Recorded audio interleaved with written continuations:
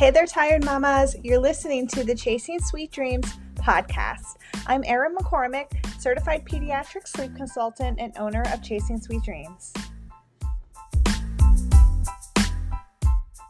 Welcome back to the show. Today we are talking about what you need to know about sleep training versus sleep teaching. I feel as moms, we've been keeping each other down by using the term sleep training. We're all desperate for easy sleep. We're consumed by the idea that getting your baby sleep should be this easy, natural, instinctual thing. I know because when I was going through this, I thought this too. I didn't think I'd have to work this hard to get my baby to sleep, and I thought I could do it without many tears from both my baby and myself.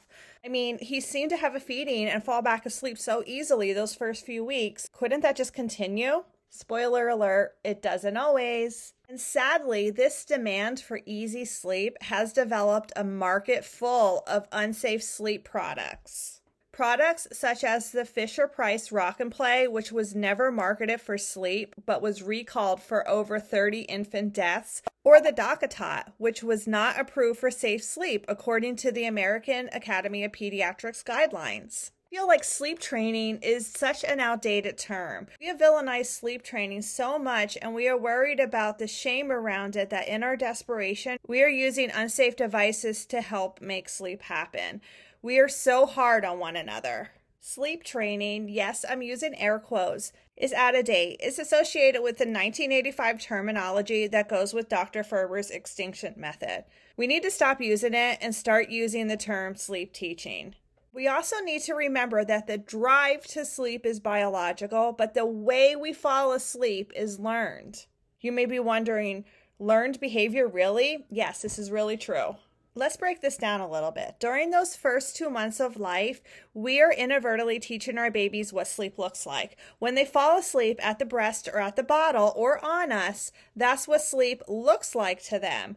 And when they start to really wake up to the world around them, they protest being put down in their crib, or they wake up at night and expect to fall asleep in that same way. Meaning the way they fell asleep in the beginning of the night, whether it be by breast or bottle or rocking. We often refer to these external things that help your child fall asleep as a sleep association or a sleep crutch, something external that your child relies on to relax themselves so they can drift off into sleep. I like to break these sleep crutches down into 3 categories. Category number 1 is sucking. This could be either from a pacifier, a bottle, or a breast. So they're sucking to get into that drowsy state.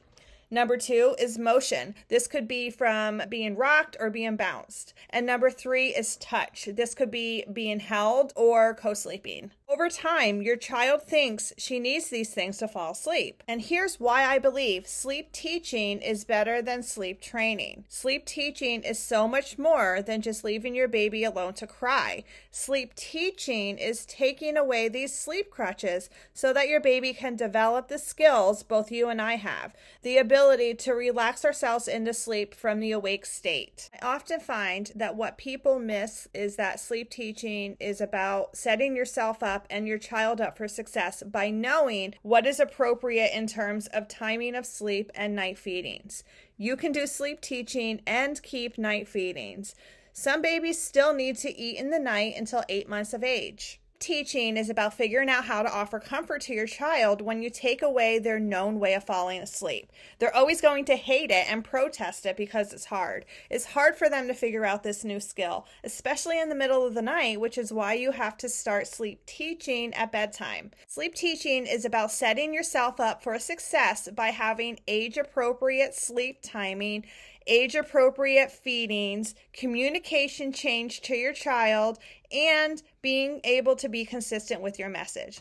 There will be tears. Tears are your child's way of expressing himself. The amount of tears is directly related to these 3 things. Number 1, your ability to set your baby up for success with sleep timing. So putting your baby to bed too early or too late will result in more tears. Number 2, your ability to be consistent. If you keep changing how you respond, this is confusing your child, which is not fair, and it will make it harder for him to learn. If sometimes he wakes up and you feed him back to sleep, and other times you don't, that's confusing him. And number 3, your child's temperament. I can give two parents the exact same directions and the amount of tears can vary substantially. I've had children who don't cry at all with my methods, but 95% of them will cry to some degree. But they all sleep better by the end. If you're thinking about sleep teaching, here are 3 tips to remember for babies that are 4 months or older. Number 1, don't start in the middle of the night. It's too hard for your child to learn something new in the middle of the night. Number 2, understand how much sleep your baby needs by downloading my sleep summary by age chart. You can find that in the show notes or on my website. Number 3, make sure you and your partner are on the same page. Undoing habits that may have been around for months can be challenging, so you'll need support.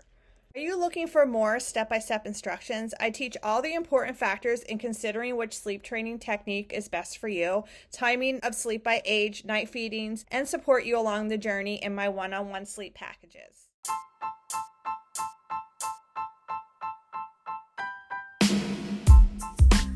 Thanks for listening to the Baby and Toddler Sleep Podcast with Chasing Sweet Dreams, where I share effective tools, tips, advice, and strategies for getting sleep on track.